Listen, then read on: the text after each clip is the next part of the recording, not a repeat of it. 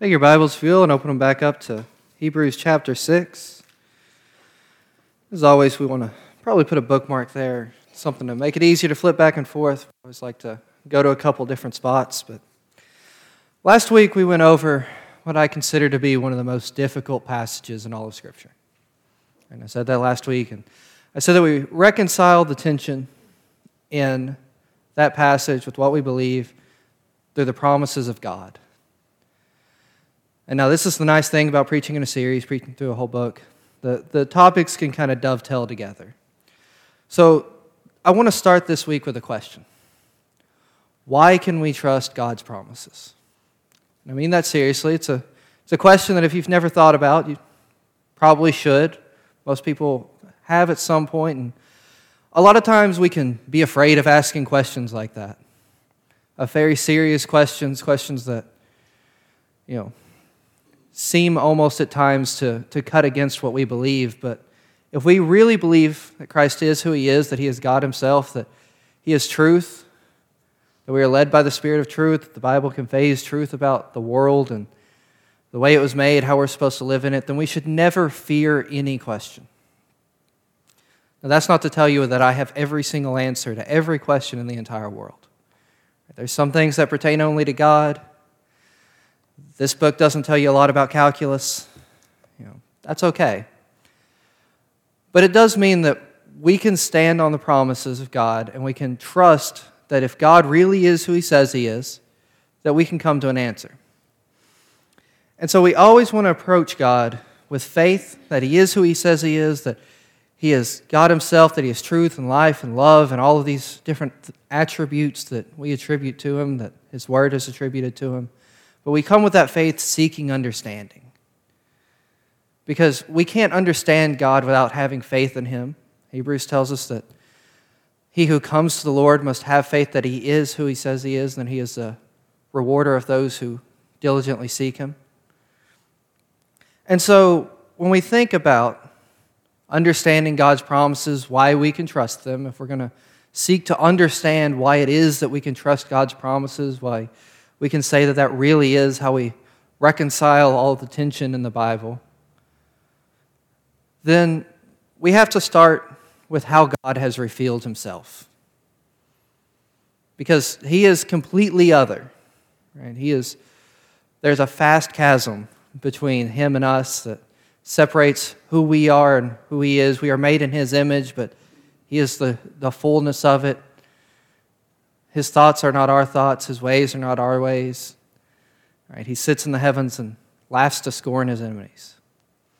And so God is so great above us, so transcendent, then we have to start with what He has revealed. And I think the best way to do that is to look at the covenants that He has entered into.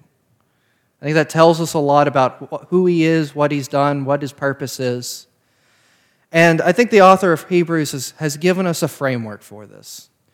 Because if you remember, he's spent a lot of time talking about the Israelites, how they didn't enter God's rest, how that covenant is coming to an end. And then now he brings up Abraham. And through Abraham, he talks about how God has sworn by Himself to bring those promises about. So I want to follow that structure. And so if you'll turn with me to Exodus 24, let's talk about the Mosaic covenant a little bit.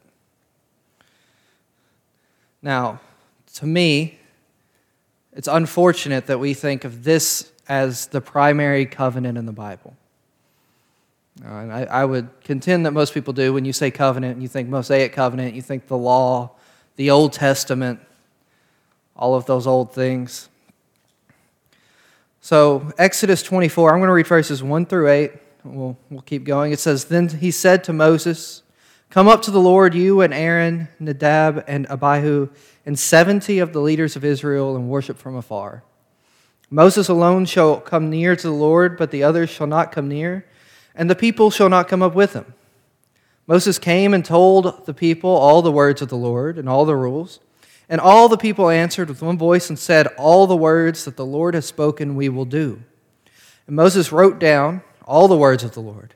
He rose early in the morning and built an altar at the foot of the mountain and 12 pillars according to the 12 tribes of Israel. And he sent young men of the people of Israel who offered burnt offerings and sacrificed peace offerings of oxen to the Lord. And Moses took half of the blood and put it in basins, and half of the blood he threw against the altar. Then he took the book of the covenant and read it in the hearing of the people, and they said, "All that the Lord has spoken we will do, and we will be obedient." And Moses took the blood and threw it on the people and said, "Behold the blood of the covenant that the Lord has made with you in accordance with all these words." Now after that, we get into the 611 direct commands. And many people throughout church history have struggled to figure out how we're supposed to handle that as Christians.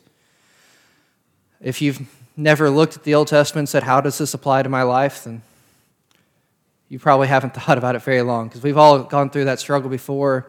Everyone has heard someone accusatorily quote some random piece of information out of the Mosaic covenant and use it to try to show that God doesn't exist. Right? We've all had these weird interactions. So we need to take some time and think about, how are we supposed to understand the Mosaic covenant? A lot of people throughout church history have split it up into three parts. They call it the moral law, the religious, and the ceremonial. And they say that part of it has passed away, but the moral law is the same. I just think that's wrong. Here's why I think that's wrong, because James tells us that if you endeavor to keep the whole law, but you stumble at any point, then you've broken all of it. Under this covenant, every action you take is a moral action. Whether it's wearing 2 types of clothing, eating shrimp, or killing somebody, it's a moral action. But now this is not what we're under, right? We all understand that. We understand that through the blood of Christ, we're not under the law. So what are we supposed to say about it? What was added for the transgressions of Israel as a tutor to keep them until Christ? That's what Paul tells us in Galatians. And since we are no longer under it, it's not something that we need to follow. But don't misunderstand what its point is. It is righteous. Paul can say that in Romans. But it doesn't make you righteous. For righteousness did not come through the law, or else we wouldn't have to have Christ. So let's ask this question again. Why are there so many laws? Why are they so intrusive into people's lives, governing all the way down to what they eat, what they wear, how they interact with each other, what they're supposed to do on certain days of the week? They govern every single aspect of people's lives. That's because God did not come for anything less than every aspect of your life. That's what He reveals to us through this covenant, through all of these different laws and interactions and commandments. The best example is if you think about Leviticus chapter 18, just make a note. Go back and read. It's 5 or 6 different, very different commandments. And the question is why? It's because God came for our entire life. Nothing less than that is going to be enough. So when we think about the way in which God has revealed Himself to us, we need to think about the fact that He enters into this. But why can we say that the law is ended? Right? We can always just say that, well, the law is ended because Jesus has come. Right? That's the easy Sunday school answer. But let's think a little bit deeper. Who is it that enters into this covenant? Who is it that God makes a covenant with in Exodus 24? If you're looking at verse 8, it's the people. It's Israel. Who are the people of Israel? They're human beings just like me and you. They're sinful. They're changing. They're not God. And what does that mean? It means that eventually they're going to mess up and break the covenant. They might keep it for a while. They might do good for a while.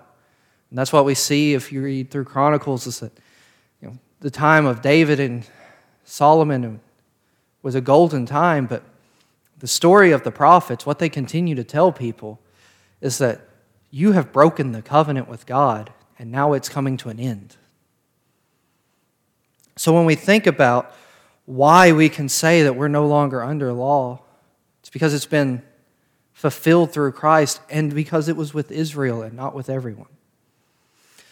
But Hebrews wants to make a different point. If you look back at our text for the day, Hebrews chapter 6, starting in 16, it says, "For people swear by something greater than themselves, and all their disputes an oath is final for confirmation. So when God desired to show more convincingly to the heirs the promise, the unchangeable character of his purpose, he guaranteed it with an oath, so that by two unchangeable things, in which it is impossible for God to lie, we have fled for refuge, might have strong encouragement to hold fast to the hope set before us." Here he's pointing us to the big difference between the Mosaic covenant and the Abrahamic covenant. So let's look back at Abraham and in Genesis chapter 15. This is going to be the last big flip, so you can move your bookmarks if you have them. But Genesis chapter 15, thinking about the Abrahamic covenant, just a couple verses. Starting in verse 8, he says, "But he said, O Lord God, how am I to know that I shall possess it?" So this is what the author of Hebrews is talking about, what he's referencing back to. "And God said to him, Bring me a heifer 3 years old, a female goat 3 years old, a ram 3 years old, a turtle dove, and a pigeon. And he brought him all of these, cut them in half, and laid them half against the other. But he did not cut the birds in half. And when birds of prey came down on the carcasses, Abram drove them away." And then skip down to verse 17, and just, when the sun had gone down and it was dark, behold, a smoking fire pot and a flaming torch passed between those pieces. Now, we haven't entered into a lot of covenants. If you've been married, you have, but that's about it. What they're saying here, the way a covenant works, when they cut those animals in half and they go between them, is they're saying, whoever breaks this covenant, let me be like these animals. So if there is disobedience in this covenant, if there's any difference, anyone doesn't uphold their end of the bargain, death is the result. But now what's important about that? Who goes between the animals? It's not God and Abram. This is what separates this from the Mosaic covenant. God alone goes between them. God alone is going to keep this. So now, God, who cannot lie by his very character, who is truth itself, is the foundation for all truth, is the foundation for all good, comes back and says that I will die if this covenant is broken. That is the oath that he's willing to swear. That is how much further he's willing to go than anyone and anything else. And so, when we think about this is not just a covenant between God and Abraham. Right? This is why it can be called a promise. Because this is a covenant in the Godhead. This is God himself, all the persons of the Trinity, coming together and saying, we are going to cause the divine will to happen on earth. God has sworn it to come about. And so when we think about the promises of God, we can think about how far he is willing to go. And what we learn when we think about this covenant, now obviously there's a lot more you can learn if you want to dig through it, but for today, what we're going to focus on is that God reveals that he is going to cause his promises to happen. As sure as the Lord lives, if he lives, what he says will come to pass. What he has promised will happen. And all of the things that he talks about are true. And that's what's so different about this, and that's why you see the same thing in 1 Samuel 17 when he makes those promises to David. That's why at the beginning of Matthew, the beginning of the New Testament, the writer of Matthew himself writes, this is the genealogy of Christ, Jesus Christ, the son of Abraham and of David. Because these are two people that God has entered into not just a covenant with, but that he's made promises with by himself, that he is going to bring them about. And he's signaling to us that through Jesus Christ, all of the different promises he has made, the things that he's sworn by himself, he's going to bring to pass through this man. Jesus. And so how does he do that? He makes a new covenant. And I said earlier that I think it was unfortunate that we often think of the Mosaic covenant as the main covenant of the Bible. That's because I think we need to think of the new covenant as the main covenant of the Bible. It's the one that we're in as believers. It's the relationship that we have with God himself. And when we think about it, we have to think about the cross. The cross is the defining moment in human history. And now as Protestants, we are so focused on the cross, but at times we can be so focused on it that we forget what happened before and after it. And we can't do that. So let's think about what happens before the cross. God the Son becomes incarnate. God takes on a human nature, becomes flesh and blood, partaker in human weakness. The infinite God becomes a finite human being. And there's some tension in that. And we've spent 2,000 years trying to understand it, and we've worked through it some, but at the end there is some defined mystery in that. But what it means is that since he is the exact image of God, he has shown us what it means to be made in God's image. If Jesus Christ isn't God, he doesn't redeem humanity. If he isn't a human being, he doesn't redeem humanity. He has to be both. Because what Jesus doesn't assume, what he doesn't take on, if he doesn't become a human being, he doesn't redeem it.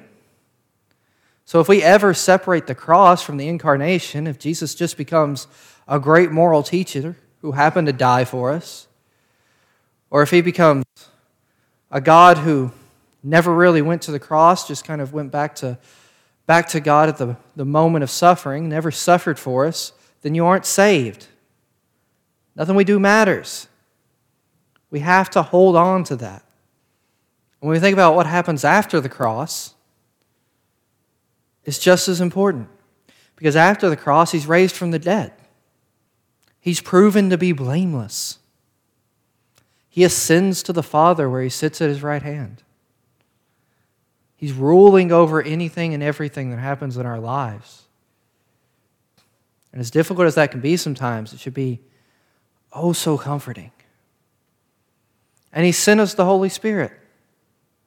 That's what he tells us in John, that if he doesn't ascend, that the Helper won't come, that the Holy Spirit won't come. But through the Holy Spirit, we know that we can find all truth in God. That we're sanctified, we're made to look more like Christ. That we work through our lives into other people's lives, and it all comes together by his power. So if we lose either of these 2 points, we lose the cross. But because we keep these points, if we keep these points, then what happens at the cross is infinitely more powerful than we often give it credit for, than we could ever give it credit for. It's a reason that we'll be praising Jesus forever for it, that he is worthy of all praise and honor. Because at the cross, the blood of the Lamb is poured out, and his body is broken. Yes, Jesus makes atonement for our sins. He does more than that there. He wins a victory over death. He opens a new covenant, a new type of relationship to God himself. This is why you are a new creation if you are in Christ Jesus. Because this is an entirely new way of interacting with the world, as different as Jew is from Gentile. At the cross, God gives us the ability to draw close to him. And if we're going to really follow God, if we're going to be Christians, we have to keep all 3 of those parts together. And by doing this, we're able to understand what is meant by God swearing by himself.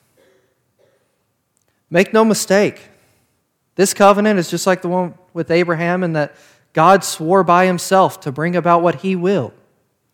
For God alone is Savior, and he will share his glory with no other. If God being Savior, salvation being in His hands, worries you, if you would rather it be in your hands, then you don't understand who you are and you don't understand who God is. He will bring it to pass. He will hold you. He is the same yesterday, today, and forever. He is love. He is life. He is all of the amazing things that we have given Him. All these titles are His. That's why when we think about in the new heavens and the new earth, those who have been glorified will throw crowns at His feet, because it is God who brings these things to pass. And that doesn't absolve you from responsibility. It doesn't make it a lifeless act. You still have to make the choice to follow God. You're still expected to do what you are supposed to do right, if you are to be accepted. And the way that we know that we are doing this, the way that we know God is working in us, is through the Holy Spirit. Because this time, we aren't left alone. Right? We aren't just human beings striving after perfection. Because finite human beings working on their own will never get there. Add all the numbers that you want. You'll never get to infinity. And that's the story of the Bible up until Jesus Christ said. Abraham believed and it was accounted to him as righteousness. But the people of Israel, the Jews, work and strive and toil, and yet they are never righteous before God. What does Isaiah say when he sees the Lord? Woe unto me, for I am a person of unclean lips amongst a people of unclean lips. And then he is purified by the Lord. So when we think about the promises of God, we can trust them because He is who He is, and He has revealed to us who He is, and He has revealed that He is a God who will go to the cross, that the God of life will die to bring you to Himself, to bring His promises to pass. That He will take the suffering that is rightfully yours, that He will care for you after. It's not a one-time event. That He is perfectly good and trustworthy. He's immutable. There's no shadow of turning. He said He will do it, so He will. So why can we trust God's promises? Because He's revealed to us that we can. And that means we have to act in a certain way. We have to confess our sins, for He is sure to forgive us. We have to keep the commandments that Jesus has given us, to love the Lord your God with all your heart, mind, and soul, to love your neighbor as yourself. For this is how we know that we have passed from death unto life, as if we love as He loved, if we walk as He walked. We have to be baptized into repentance, into the new covenant. This is why we are baptized, to mark our entrance into it. It's why we take the Lord's Supper, to remember that we have entered into this new covenant in Christ's blood. And we have to persevere. So this is the endurance of the saints, that we continue on in His name. And if you're not doing that, it's time to change. Because God has promised that if you do, He will be there helping you along the way. And if you don't do that, if God has given you all of these promises, if God has set out, gone to the cross for you, died for your sins, and you still reject Him, what more could He possibly do? So I entrust each and every one of you, I give you the charge to live the life God has called you to turn and confess from your sins, and to trust on Him, because He will bring it to pass. Let us pray. Dear Heavenly Father, we thank You for this day. We thank You for our time together. Lord, we thank You for revealing to us who You are. We thank You for being who You are. God, we ask that You continue to help us to move towards You, to turn our lives towards You, to live lives that are righteous and pleasing in Your sight. Father, we pray that everything said here will be beneficial, will be fruitful, will be sown in people's hearts, that it may reap righteousness, and that everything done here today will be for Your glory. It's in Your holy name that we pray. Amen.